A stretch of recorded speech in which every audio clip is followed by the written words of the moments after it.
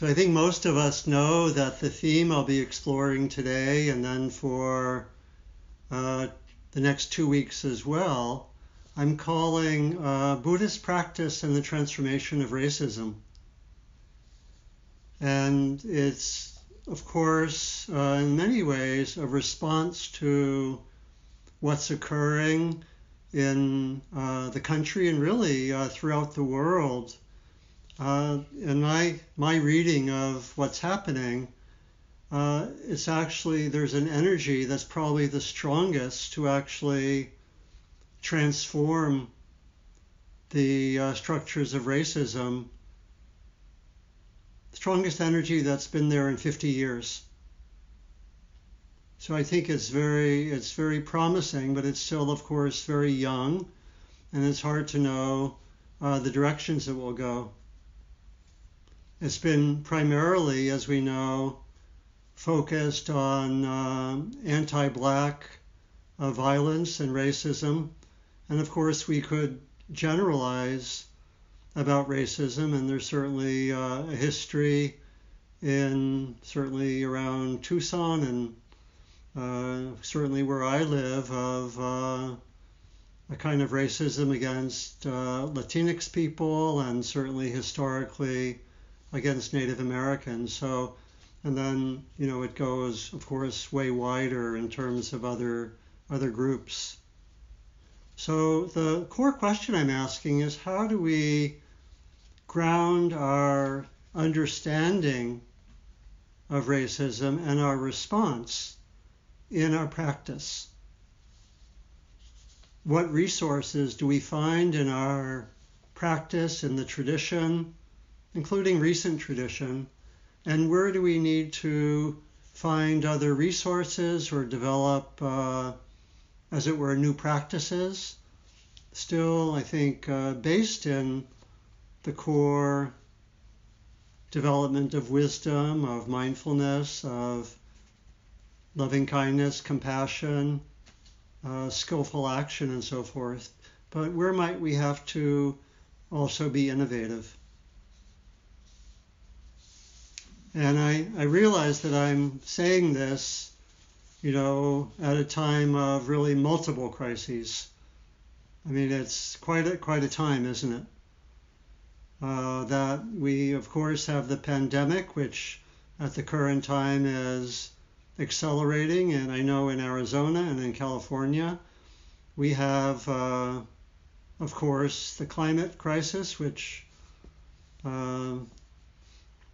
hasn't been too much in focus. We have, economic crises. We have, we could name others, the crisis of democracy, really. Democracy threatened in many ways. So we could name all these different crises and we could focus on them with, breaks to cheer ourselves up and so forth. But so it's a challenging time.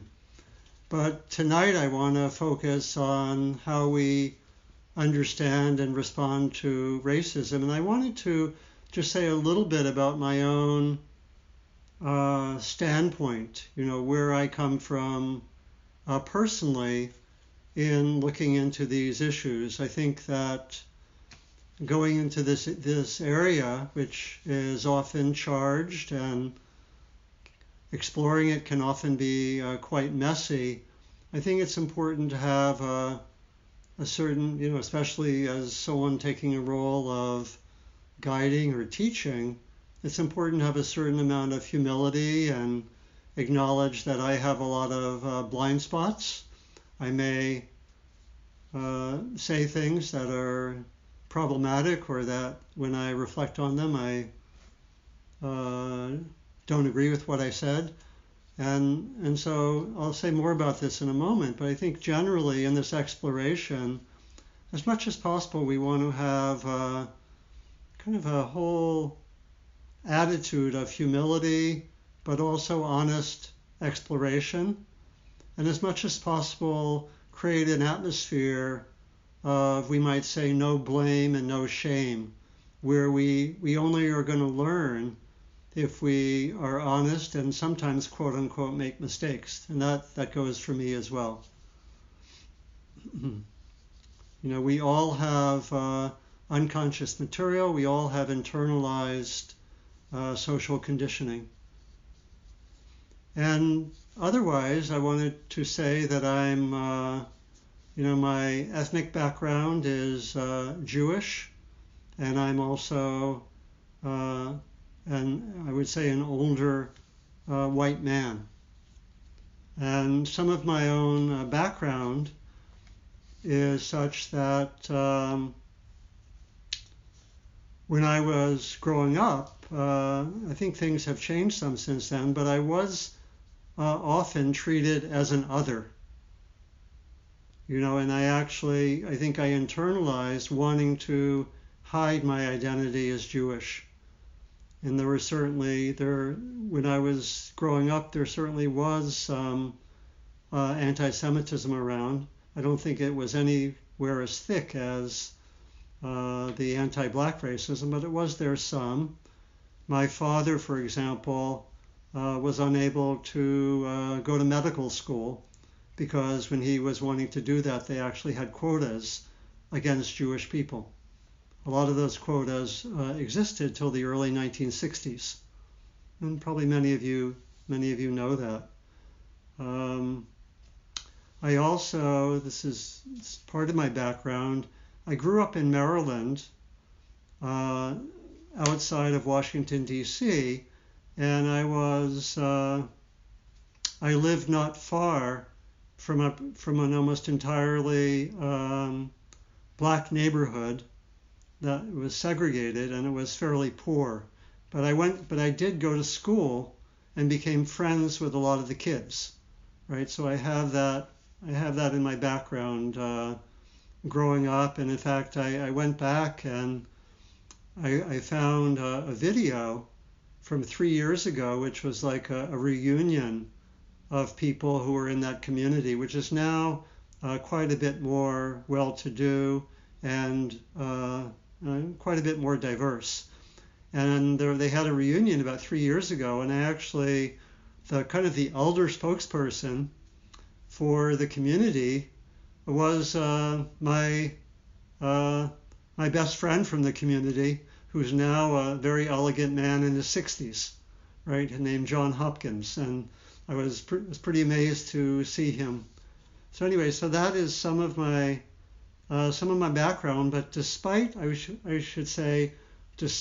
some of those more negative qualities of being Jewish, Jews were in some ways also seen as white. So my father had benefits. He was in World War II and had benefits from the GI Bill, which included going to college and getting housing. And many of you know that a lot of those benefits were very restricted for blacks, right? So there still were benefits. So the framework that I'm going to use for our exploration for these 3 weeks is a traditional one. I'm going to work with, and I think you know this from the write-up, if you looked at the write-up, the traditional model of training that we get from the Buddha, and that is really structured training in Buddhist communities, really wherever Buddhism has gone. It's a threefold training. It's a training in, this is the order, it's in the original language, it's called Sila Samadhi Panya. And I'm going to approach it in the order of wisdom, meditation, and ethics. And many of you know that threefold training also structures really the main teaching about how we get trained, which is the Noble Eightfold Path. That is, the first 2 factors on the Noble Eightfold Path are associated with wisdom. We usually hear them spoken about as right understanding or right view on the one hand, and then right intention on the other. And I should say that the word right could perhaps better be translated by the word developed or realized or mature. The actual word is sama, which is connected with English words like summary, and it means sort of towards completion. And so the translation of right is, I think, Victorian. Comes out of the Victorian translators who are responsible for a lot of things we have to correct these days. Anyway, that's a little minor polemic. But in any case, so we have wisdom, the first two factors of the Noble Eightfold Path. Then the next three are connected with ethics, right livelihood, right speech or wise speech, and right action, which is really about the ethical guidelines. And then the last three are about meditation, usually called right effort, right mindfulness, and right concentration. And so I'm organizing my comments around these three kinds of training.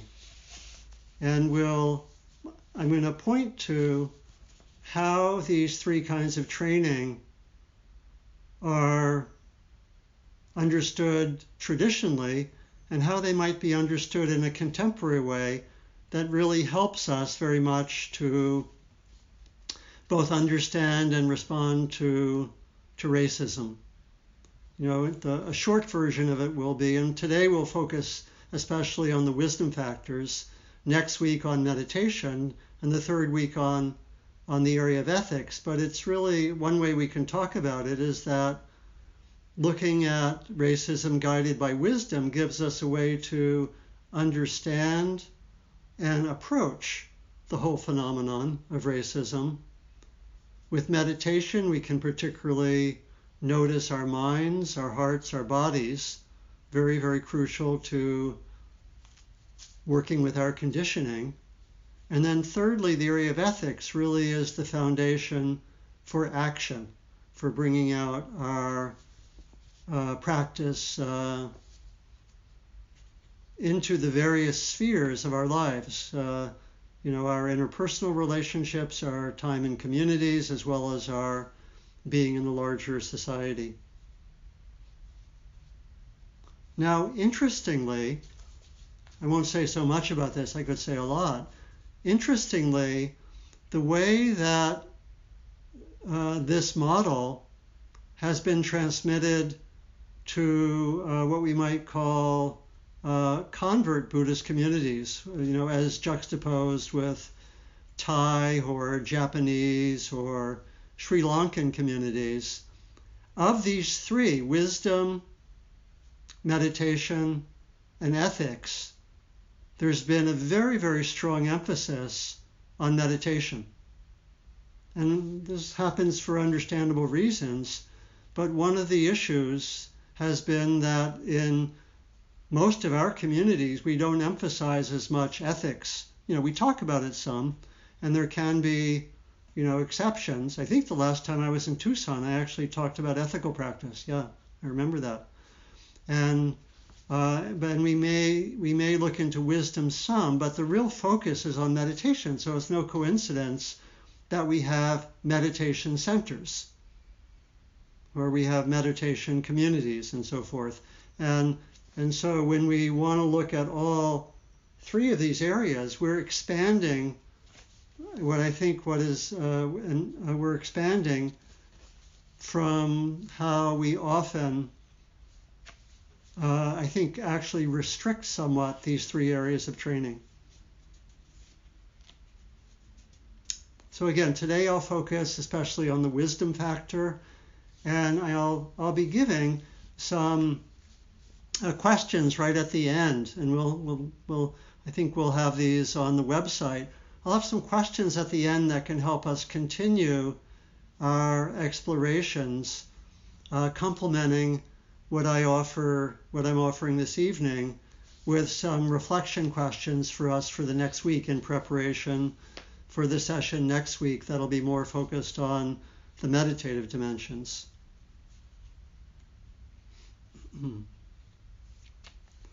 So the wisdom dimension in Buddhist practice, as many of us know, is particularly focused on a few teachings.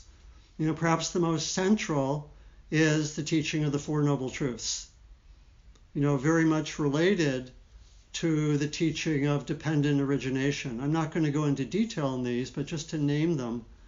And wisdom is also very much about developing the insights into three areas: impermanence, the nature of dukkha.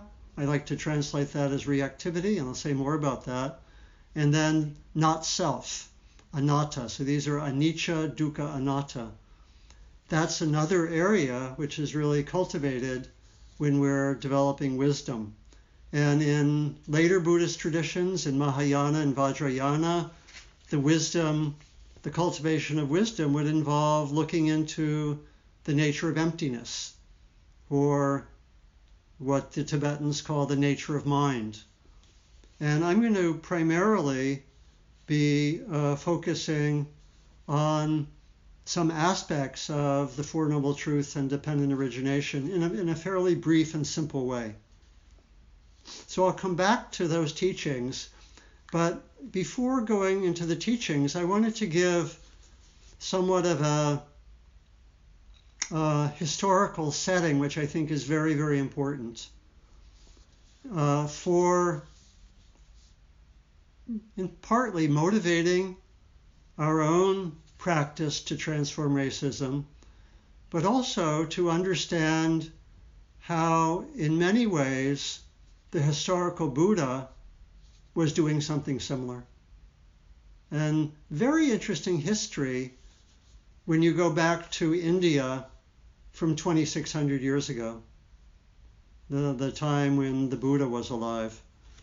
At that time, there was the presence of what we generally call the caste system, which was a hierarchical ranking of different groups of people.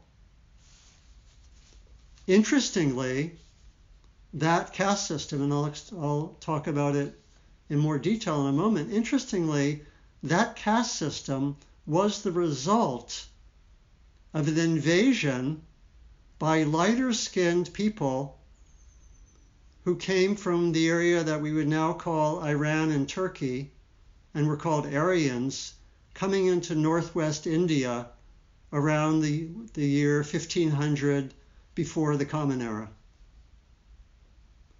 They brought what we would call Indo-European languages. So some of the words, like I quoted the word sama, being like summary. Some of the words are similar, but they were invaders. They were lighter skinned, and they subjugated the darker skinned native people. Are there echoes of our own reality? Interesting. This was the setting that the Buddha was born into, and the Buddha was born into one of the higher castes, and thus was a person, we might say, of great privilege. In fact, his father and mother were king and queen, and he grew up in a palace. So he grew up in a hierarchical system. There were 4 classes. There were the Brahmins, or priests, who were taken to be the purest. They studied the sacred text. There were the warriors, the Kshatriyas. This was the caste the Buddha was born into, who protected the people and also had the right to study. There were the merchants and traders and the farmers in the 3rd group, called the Vatsyas. And then the 4th group were the Sudras, who were considered the lower class, were darker skinned, and they served the upper 3 classes. Sometimes they were even treated as slaves. And then there were the outcasts, who were considered highly impure.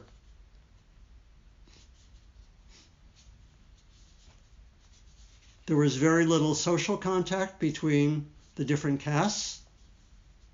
And generally there was no movement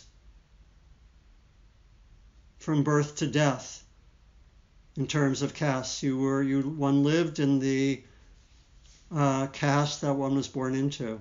This was what the Buddha was born into, and he was critical of the caste system, and in his own community he rejected the caste system. I think this is an interesting context for us looking into this. So we can have the first slide now.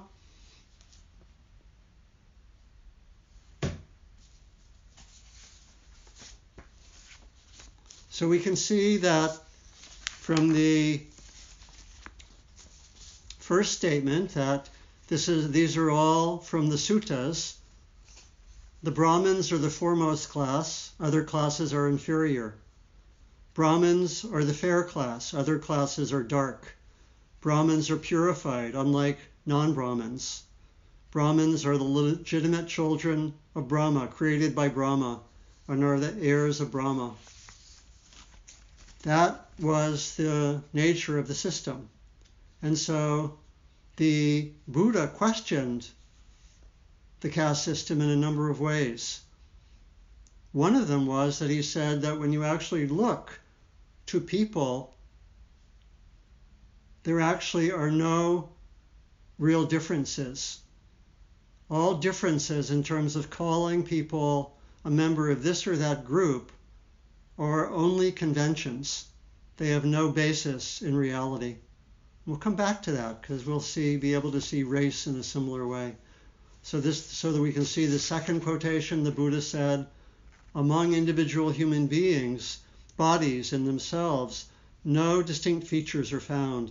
Speaking of distinctions among human beings is merely a matter of convention. It's a very strong statement.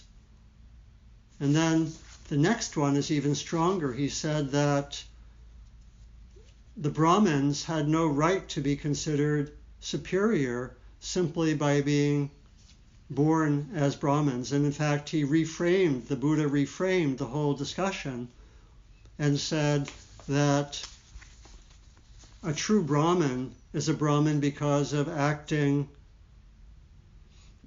skillfully and ethically, not because of birth. So the Buddha said, one does not become a Brahmin by one's birth, one does not become a non-Brahmin by one's birth. One becomes a Brahmin by one's deeds, one becomes a non-Brahmin by one's deeds. This must have been a very, very strong statement in the society of his time. So we can take this slide down now. And I was reflecting that when the Buddha was saying such things, there must have been Brahmin leaders who would be doing the equivalent of early morning tweets, just really upset about what this guy, the Buddha, was saying, and offering early morning tweets attacking the Buddha. We don't have actual records of that, but there must have been a lot of them. So very interesting, isn't it? And further, when the Buddha started his community, he said, there's no place for the caste system in my community. People from every caste are welcome in the community. This must have been very radical. And he later did something very similar, bringing women into the community, which must have been really outside the norm of that time. So he took in everyone, and for many, many centuries, Buddhist tradition stayed that way, that there were very much people from any of the caste, and including the coming from the outcast, who found a place in Buddhist communities. And I know from, for example, reading some of the texts from the Mahayana and Vajrayana traditions, there's a group of great meditators called the 84 Siddhas who develop in India in the 7th, 8th, and 9th century of the Common Era. And you find among these 84, many who are described as dark-skinned and coming from the lower caste or the outcasts. So that tradition stayed, I think, and is very significant. And when members of the community were to meet people from outside the community, they were instructed to make no distinction between people according to caste. So that being said, the Buddha did not attempt sort of widespread social reform, but I think very significant that within his community there was a going against these core norms, and there was just accepting everyone and abolishing the construction of caste within the community. So that's kind of a context for our looking at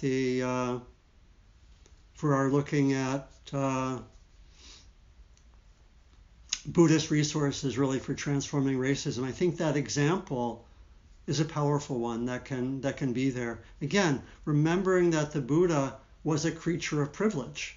He went against his own privileges in doing that. Many of you know the story of the Buddha leaving the palace, and so there are interesting analogies from that time. So when we actually now look to wisdom teachings, I want to focus on two core wisdom teachings. The first one is related to the nature of dukkha, the intention in our practice to end dukkha. Again, I like to translate that as reactivity. I'll say a little bit more about that in a moment. So I want to look at that teaching first of all and see how that can be applied. And then secondly, and I should say that will take the form of looking at the roots of greed, hatred, and delusion and seeing how we can see those both in ourselves and in the larger society. But our core practice is to transform greed, hatred, and delusion. And I would say our core practice is to transform it at every level. In ourselves, in the world. Okay, so that's the first teaching I'll work with. And then the second teaching is the teaching that that is related to the teaching of emptiness. I'll come back to that, but it's really seeing how race is a construction that appears at a particular time in history and is actually very closely connected to greed, hatred, and delusion. It appears at a certain point in history, has no basis in biology. It's constructed at a certain point in history, not that long ago, and can be deconstructed. So I'll come back to those 2 points. So the first teaching is, probably quite familiar to us. The Buddha teaches the end of dukkha. One place in the text he says, I teach dukkha and the end of dukkha. So again, I like to interpret dukkha as reactivity, and I'll make this clear just in a moment, rather than as suffering, how it's often translated. Part of the problem with dukkha is that when you look to the old text, the Buddha had about at least 4 different accounts of what dukkha is, and they're different. Sometimes he talks about dukkha as simply the presence of the unpleasant. He says, okay, there's sickness, old age, and death. That's dukkha. But it doesn't really make so much sense what the end of dukkha would mean, because we don't get rid of sickness, old age, or death, right? And so I think when we look to one particular teaching, part of the teaching of dependent origination, which I'll go over briefly, I think we can start to see this sense of dukkha as reactivity more clearly, and we can apply this then to looking at how it gets expressed as greed, hatred, supported by delusion. So bear with me for here. So we'll use the second slide now.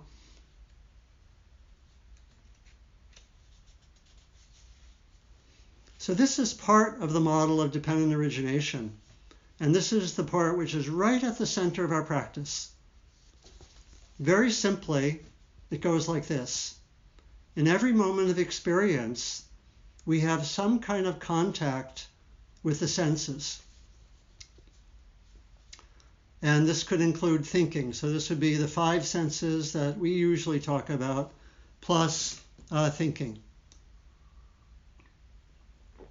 So I'm sitting here and I have my hand on my knee. I feel the sensations. On the basis of contact, there is a feeling tone, pleasant, unpleasant, or neutral.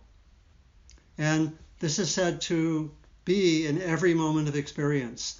Most of our experiences are neutral. Some would say as much as 99% are neutral. And of course, we're very interested in the pleasant and the unpleasant, maybe 1% of our experiences.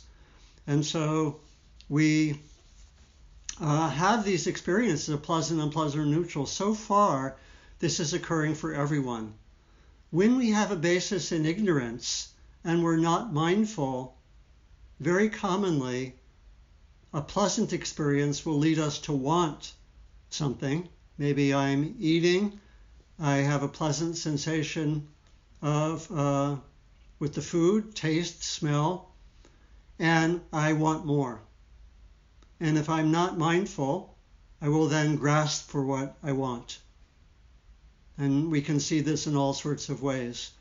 Similarly, if I have an unpleasant experience and I'm not mindful, I will tend to push it away. Or first I'll tend to not want it, then I'll tend to push it away. So this can be on the level of individual experience or interpersonal experience. Someone says something a little bit nasty to me, and I instantly say something nasty right back. That would be an example of the unpleasant experience going immediately to pushing away. And so we probably know this model from our practice. The 2 forms of grasping or pushing away are what I would call reactivity. And the aim of our practice is to be aware of this dynamic so that we can bring mindfulness and wisdom to the process and, as much as possible, minimize or lessen our grasping, our reactive, compulsive grasping or pushing away.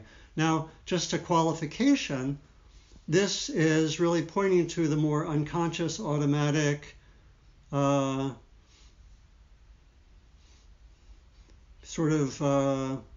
reactive tendencies that are just happening because of our ignorance and conditioning.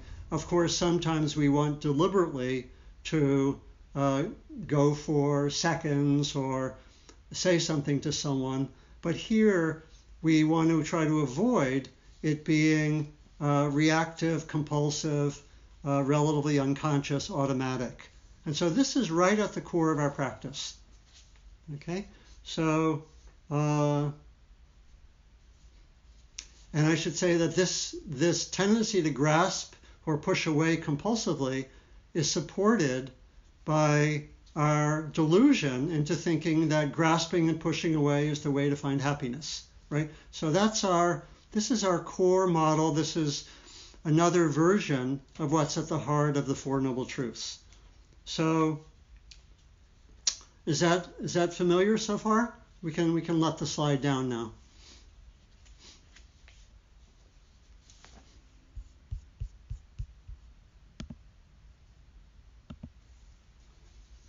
And so we can start to see that racism is really a form of reactivity. It's a kind of pushing against. And especially when I give the history, we'll be able to see how it's also linked with greed and with delusion.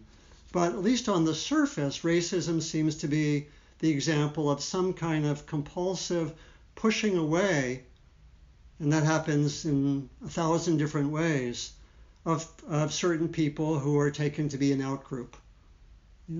and here, we're particularly focusing on anti-black racism. And I'll also say that it's important to remember that the Buddha talked about ending dukkha. He didn't talk about ending my dukkha. He talked about ending dukkha in general. So at this point, I want to say that greed, hatred, and delusion are not just individual, but they're also institutional. That makes sense, right? We can understand that. And I'm going to say that racism is a manifestation of institutionalized greed, hatred, and delusion. And again, when we think about it, it's particularly the institutionalized hatred. And again, this is another way of talking about what is very common in discourse these days, talking about structural racism or systemic racism and so forth. It's really saying something very similar. And I would say that racism is the core social dukkha of our society and maybe of our world. And many people use similar language. They talk about racism as the core wound. I remember reading Jacob Needleman talks about slavery and racism on the one hand and the genocidal relationship to Native Americans as the two founding crimes of the country, right? And how do we end these large forms of dukkha? I think that's partly what is arising as a possibility at our time. How do we collectively get at this large-scale social dukkha? Different societies have done it historically in different ways. South Africa had a Truth and Reconciliation Commission. A number of societies that have something similar. A lot of people say we should have that now, as part of what needs to be done. But it seems very clear that we can't really be healthy as a society without addressing different forms of racism. And again, most obvious in terms of anti-black racism, and that'll be the primary focus that I'll give, but it also is very much there in terms of relationship to Native people. And I want to thank friend and colleague Jeff Hazis, who's here right now. Can you raise your hand, Jeff? So Jeff has spoken to the Insight Meditation Tucson community, and Jeff gave me several quotations which show how in the 19th century, and probably before that, there were very extreme views particularly towards the Chiricahua Apache. So let's have the third slide now.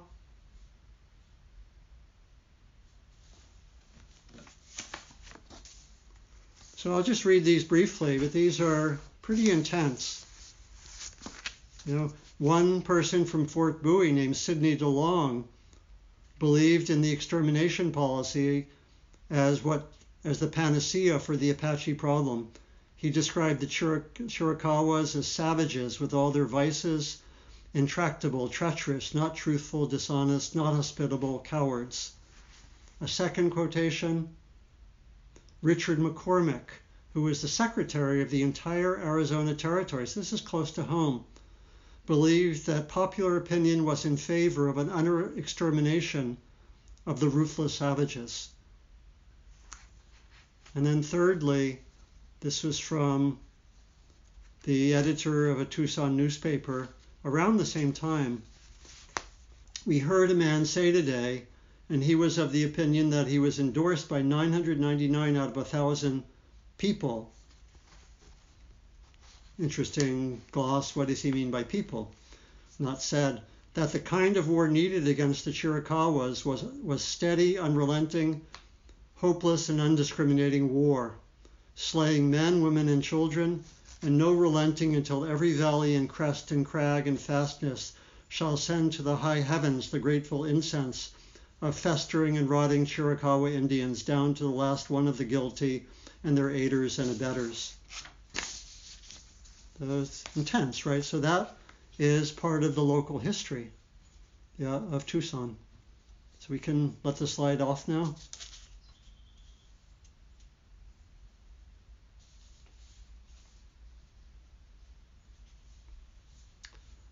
The Jewish teacher, Abraham Joshua Heschel, who marched with Dr. King, spoke about racism as a cancer of the soul. Ruth King, who's a colleague of Anna and mine at Spirit Rock, some of you may know her book, Mindful of Race. She says racism is a heart disease, and she adds, and it can be cured.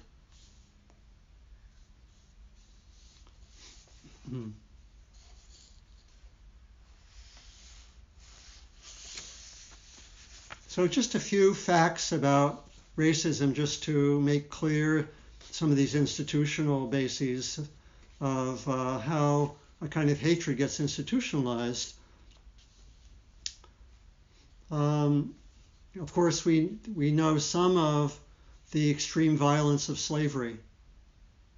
And it's, of course, left a legacy.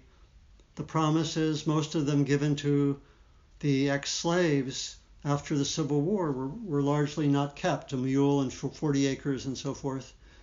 And all sorts of laws, as most of us know, restricted what could happen. So there's a legacy from slavery that is still there, and some black writers talk about trauma. Some of you may know the book My Grandmother's Hands, which is about trauma.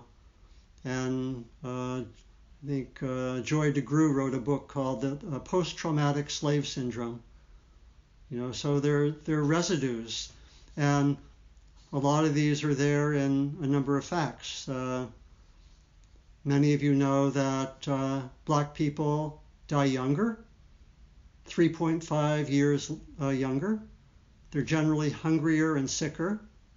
They have a lower birth rate, a much higher rate of infant mortality, much greater chance of breathing toxic fumes, worse health care, 25% more likely to die of cancer, incarcerated 5 times as much as white Americans.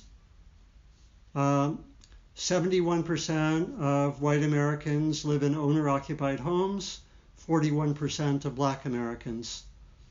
Many of you also know the median wealth is 1/10 of what it is for whites. The median wealth of a black family is $17,000. Of a white family is about $170,000. So many of you know those details. Of course, more recently, black people are twice as likely to die of the virus. We could add all sorts of things. We could add voter suppression and so forth. And this is institutionalized dukkha, institutionalized reactivity, right? This is what it looks like. And it can lead one. This is next quote, please, or next slide.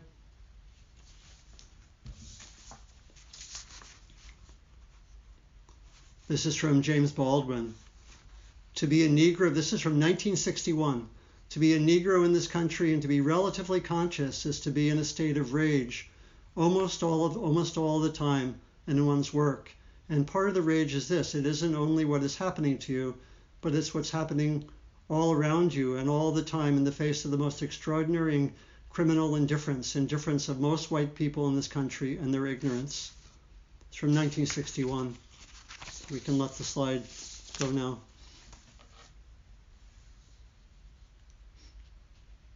So my colleague David Loy, who's a Zen teacher based in Colorado, I think was one of the first people to talk about institutionalized greed, hatred, and delusion. And I have a reading list, which I just put today, a resource list on my website, which has some of his works. I think the most accessible one is called Money, Sex, War, and Karma. And he has a very clear sense, how does greed get institutionalized? And he points particularly to aspects of the economic system. How does hatred get institutionalized? He points to racism, also points to aspects of militarism. How does delusion get institutionalized? He points to aspects of the media, the educational system, and so forth. And so I think for me this is a very helpful way to look at our society. Part of what wisdom does for us, it gives us a way to look not just at our own individual psyche, but also out into the world. And we can say, oh, there's institutionalized dukkha, there's institutionalized greed, there's institutionalized hatred. And we can see that as continuous with what we find in our own minds. And of course, they're closely related. A lot of because we take in the social conditioning, of course, so we have the conditioning that comes from the institutions. So again, I'm finding this a helpful model. And part of the delusion is a kind of denial. So I found some interesting quotations. This is from the current Attorney General, William Barr. I don't think that the law enforcement system is systemically racist. Our current Attorney General. The Acting Secretary of Homeland Security said, systemic racism is not an issue for law enforcement. So interesting. So we internalize this, and when we talk about institutionalization, we can also talk about all the other levels that it occurs on. It occurs at the level of culture, it occurs at the level of communities, of interpersonal relationships, and so forth. So I think I'm going to skip the next slide, not go to that, but I'll just finish this section by giving a quote from Angel Kyoto Williams, who wrote a book called Radical Dharma. She said, love and justice are not two. Without inner change, there can be no outer change. Without collective change, no change matters. So the way of looking at racism as a manifestation of greed, hatred, and delusion is also letting us see the continuity between our own individual greed, hatred, and delusion and what we find in the world, and seeing our practice as really about transforming dukkha, greed, and hatred wherever it appears. And we can find passages like that in the Buddha, not so well known, where he often is very clear. I think it's very parallel to what his attitude towards the caste system, where he says something the equivalent of do not kill, do not approve of others killing. That's from the suttas. Some of you may know Thich Nhat Hanh says something very similar. Do not kill, do not let others kill. That's getting a little ahead of myself because that's an interpretation of the ethical precepts. But what it's pointing to really is a way of holding our practice and our wisdom, in this case, holding our practice as involving both inner and outer transformation. That's what I'm suggesting. And then the second aspect of wisdom, and I'll try to be brief on this so we can have a good chunk of time for discussion. The second aspect of wisdom that I want to point to is the way that racism is a historical construction. And some of this is very interesting, and I didn't know this so well until I looked a little more closely at history. And I'll just say that this could be taken to be a development of the teaching of emptiness, which we have in Theravada, but it's more developed in the Mahayana tradition. And I like a very simple account of emptiness. It means merely a construction with no ultimate reality. That's what empty means. So what we're going to see is that racism is a construction that develops at a particular period of time, motivated in large part by greed, and then it takes on, it's developed and it takes on a life of its own. So when we see something as a construction, we can know that even though it's a construction and has terrible consequences and is very real, it's still only a construction. Let me see if I can find, remember one person gave a qualification very well. See if I don't see it in my notes, but I think I can say it. It was something like, racism is a fiction that we should never believe. It is a fact that we should always remember. Does that make sense? So it's actually a fiction and a construction, but fictions and constructions can have terrible consequences. So let me take you back to Virginia in the 1600s. It's the middle of the 17th century in Virginia. There are slaves that have been brought from Africa starting in 1619. There are actually not that many of them. Most of the people who work the fields are indentured servants, mostly from England. They have indentured servitude typically of up to 7 years. At that time, slavery is rather fluid. People can get out of being slaves. Being slaves, people can get out of being indentured servants. The indentured servants and the slaves work together. There's a certain amount of commonality. Intermarriage occurs. Slaves have homes. They have families. They're no longer slaves. Same with indentured servants. There's a small ruling class that has the slaves and the indentured servants working in the fields. The slaves in Virginia at this time largely come from the Caribbean.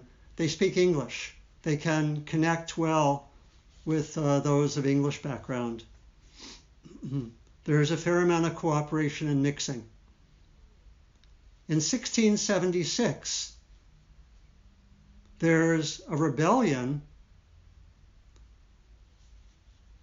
led by a man named Nathaniel Bacon, who's a person we now would call white. I should say that at this time, there's no language of whites and blacks.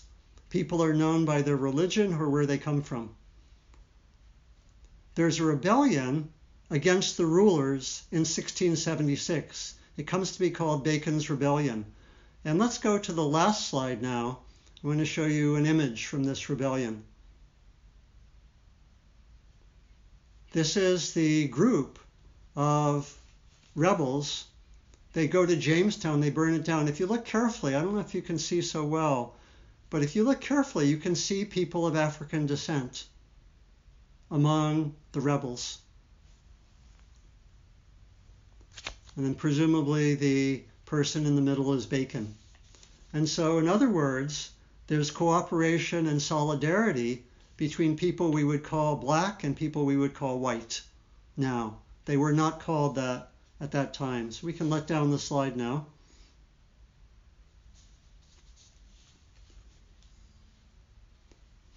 The rebellion is in 1676.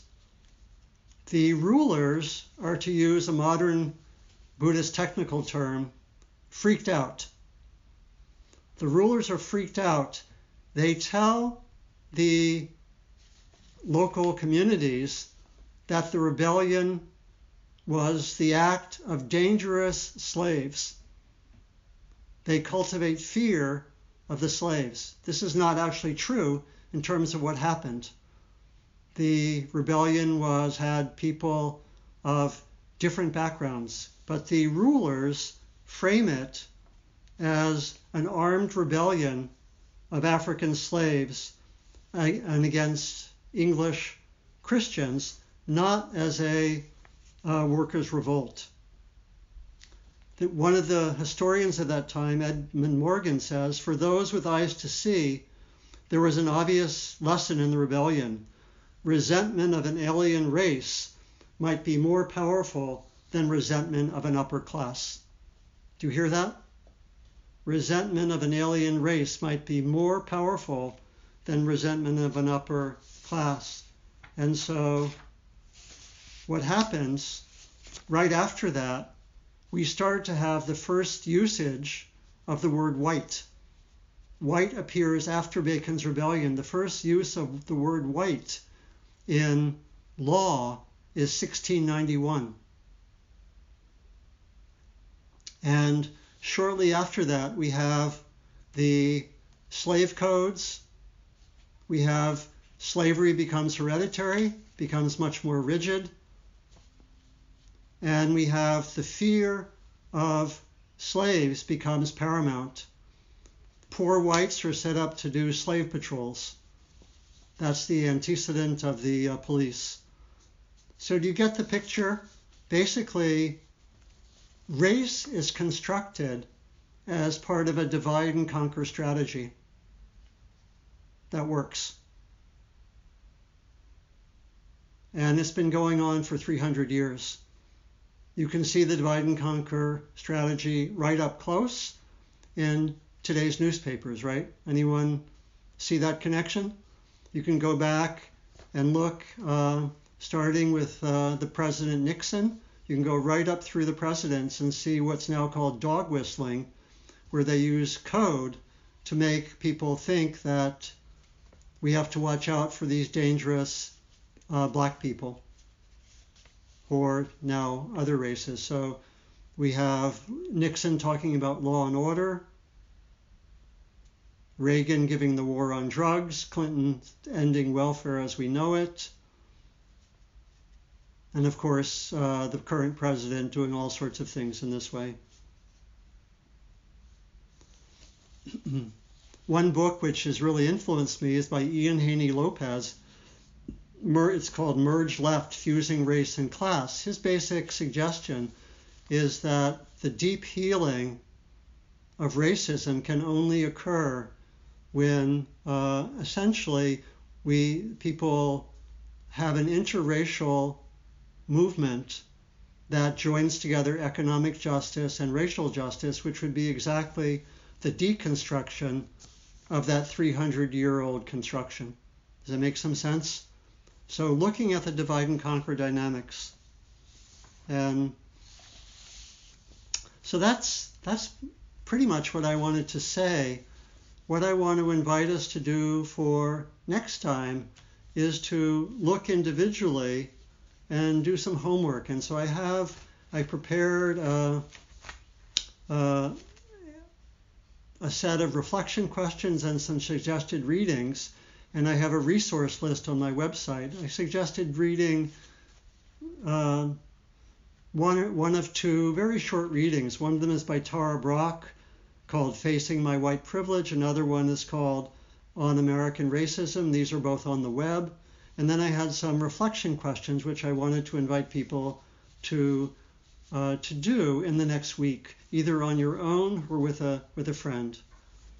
So there are questions essentially asking you about what's your sense of racial identity, what were some important experiences that you had growing up, again, in the spirit of just inquiry, not blaming or shaming, and looking for where there are difficult emotions. So let me end there. So again, I have focused on the wisdom dimension, and this can really give us some guidance for understanding racism. In the next two sessions, I'll focus on how we use meditative tools to work with our inner conditioning, and then thirdly, using ethical foundations as a basis for acting within our communities and within the larger world. So thank you for bearing with me for this first part of our journey. So thank you.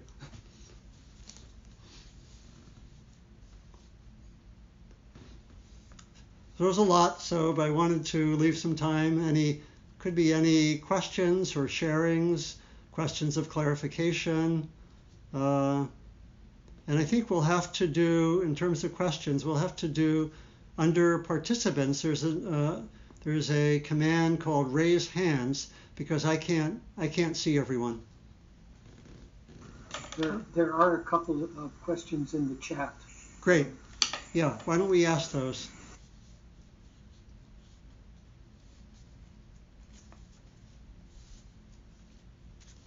what is the website? Dollar Rothberg website. Also, I was thinking about posting these questions and exploration on the calendar page that you signed up. Also, I may create a page under online offerings that will list all these books as well as what you're inviting us to do between this session and the next. That's great. Yeah, so there are two documents. One is a resource list. The other is a set of suggested short readings, maybe just one 10-page reading, and questions for next time. Any questions, sharing, reflection about anything that was said or not said?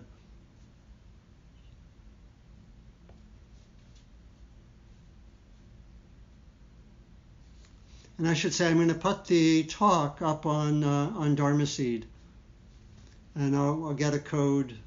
We're going to do it just for people in the Sangha, so not for everyone. So we'll have to have a code, which we'll get to you.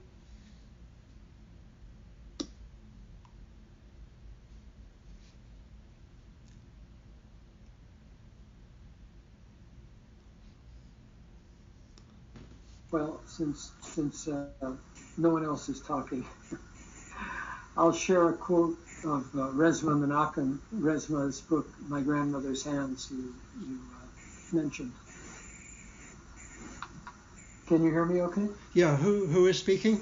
Oh, this is Steve Ross.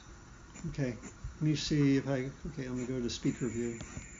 Okay, yeah. Thanks, Steve. And so this was an interview on a radio program from Al Jazeera, excuse me, 4 people being interviewed, and let me make this bigger so I can see it. Resma's book is very direct and kind of hard-hitting, and in this interview he was very much in that way. And I'll just read this to you. He said, "The black body is where America does its dirt. If people are not excavating that and working with it and dealing with the ugliness of it, they will not stay with this movement. We won't see them next year. They'll cut off their blonde dreadlocks and move out to a suburb, and we'll never know that they were in the movement. White folks have to come together, gotta study, gotta read, gotta write, gotta get mad at each other, gotta feel each other, gotta go away, gotta come back in order to develop a somatic, abolitionist, anti-white supremacist culture. Commit to doing it in an embodied way for 3 years. Black people would know you as an ally by your practices."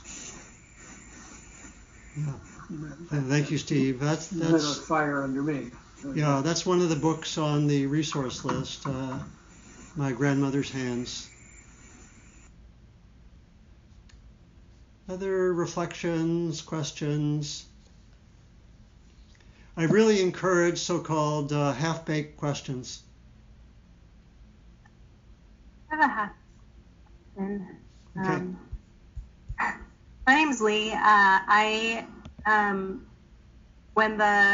When George Floyd was killed, I was on a retreat, and I struggled basically the entire retreat because it's virtual. We're at home. I'm not like out in the woods where I can't be bothered.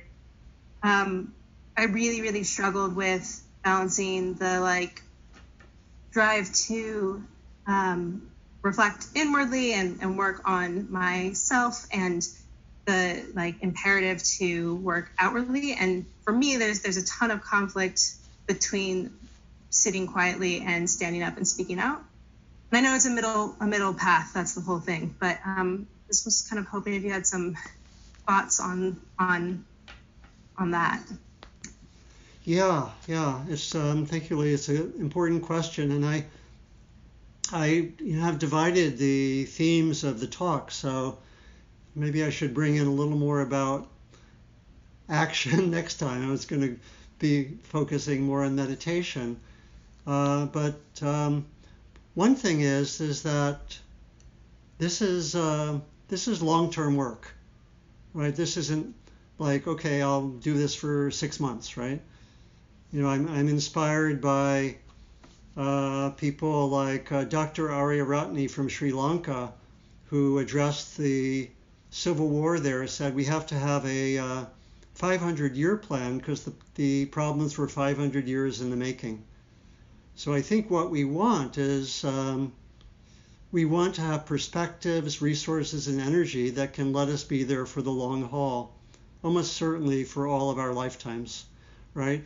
And so we need to have inner work that can help us to be balanced, be restored, work with difficult emotions, some of what we would explore next time, work with difficult emotions. That's partly why I brought in the compassion and the loving kindness, because how many of us, just hearing some of what I said, felt a certain level of pain or even confusion? It's so big, right? How many people felt something like that, right?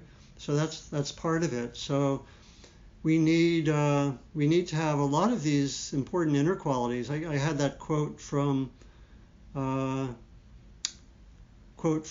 Kyoto Williams, who more or less said, the movement has to have deep inner practice and deep outer practice. Have to have both. And so, some people maybe start more with the activism, some start with the meditation more.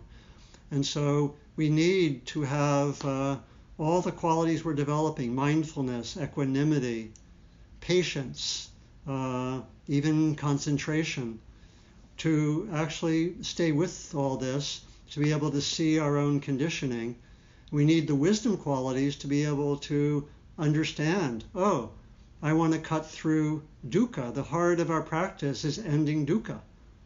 How do I end dukkha in myself and help do it in others, right? And so I think what I'm going to suggest, I was going to do it in the last session, was suggest that we really look for what calls us, and maybe we want to, devote 5 hours a week to this.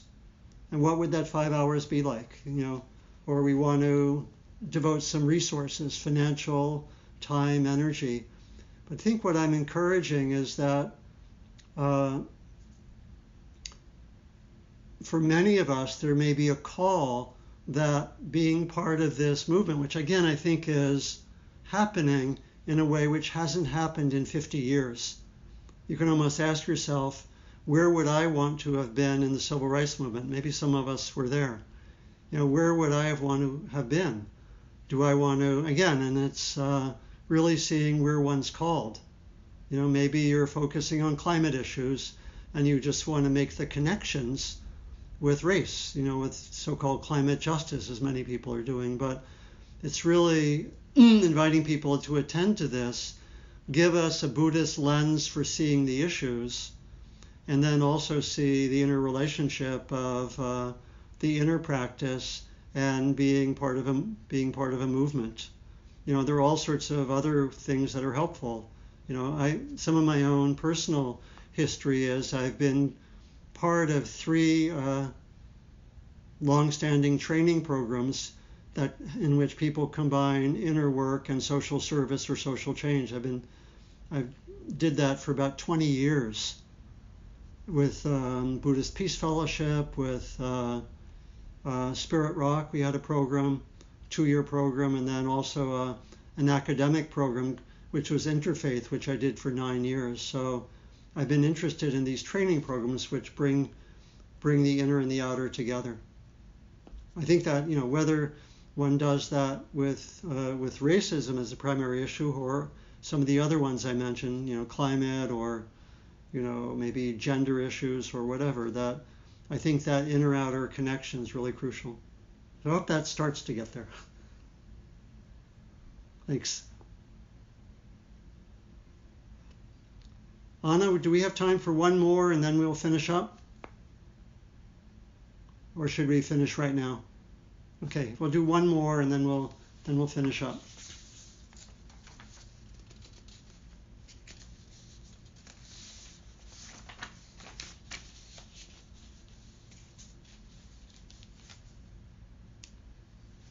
Do you see a hand? Well, I don't see everyone, but I think, Terry, are you helping to see if there are raised hands? You can do the raised hands function under participants. I'm looking. I don't see one yet. Okay. Anyone have? Could be a reflection, a question. Again, half-baked questions, very important.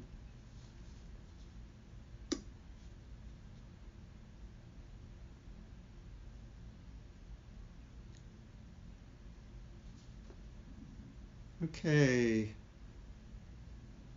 Donald, would you dedicate the merit?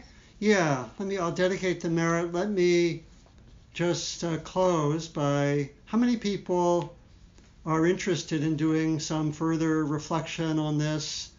And you can raise your hand, and doing a little bit of reading. How many people would like to continue with this for next time? Great. And let me invite you, right, we'll close with two things.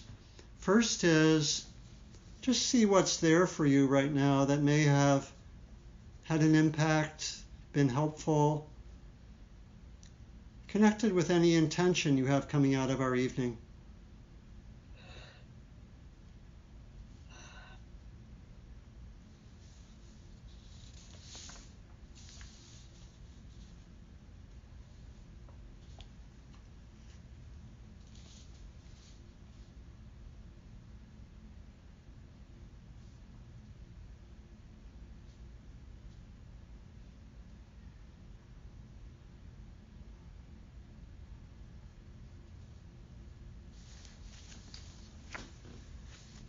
And then we'll go to the dedication of merit. I want to also, before finishing, thank you in advance for Donna for support.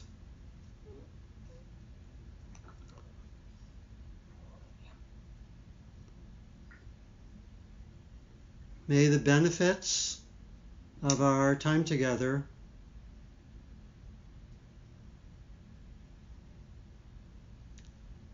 be supportive for us, be supportive for those in our own circles, and then beyond our own circles, may the benefits of our evening, our practice together, our inquiry together, be offered beyond our own circles, out into the world, for the benefit of all beings, remembering always that all beings includes us.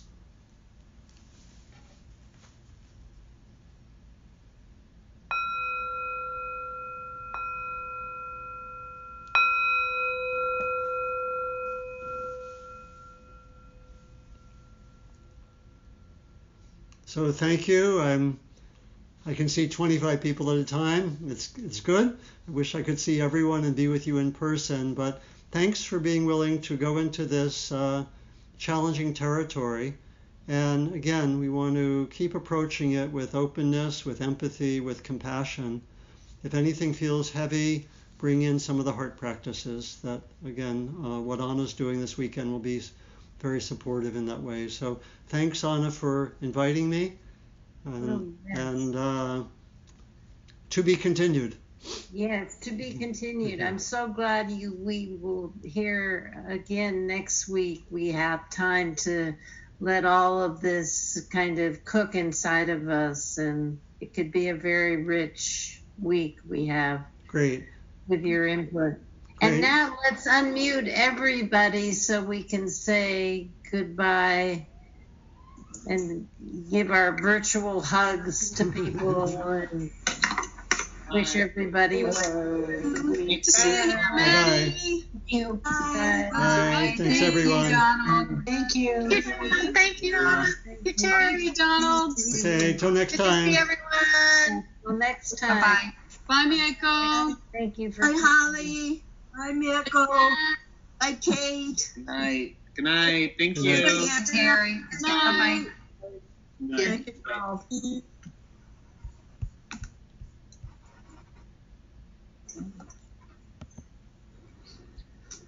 Good night.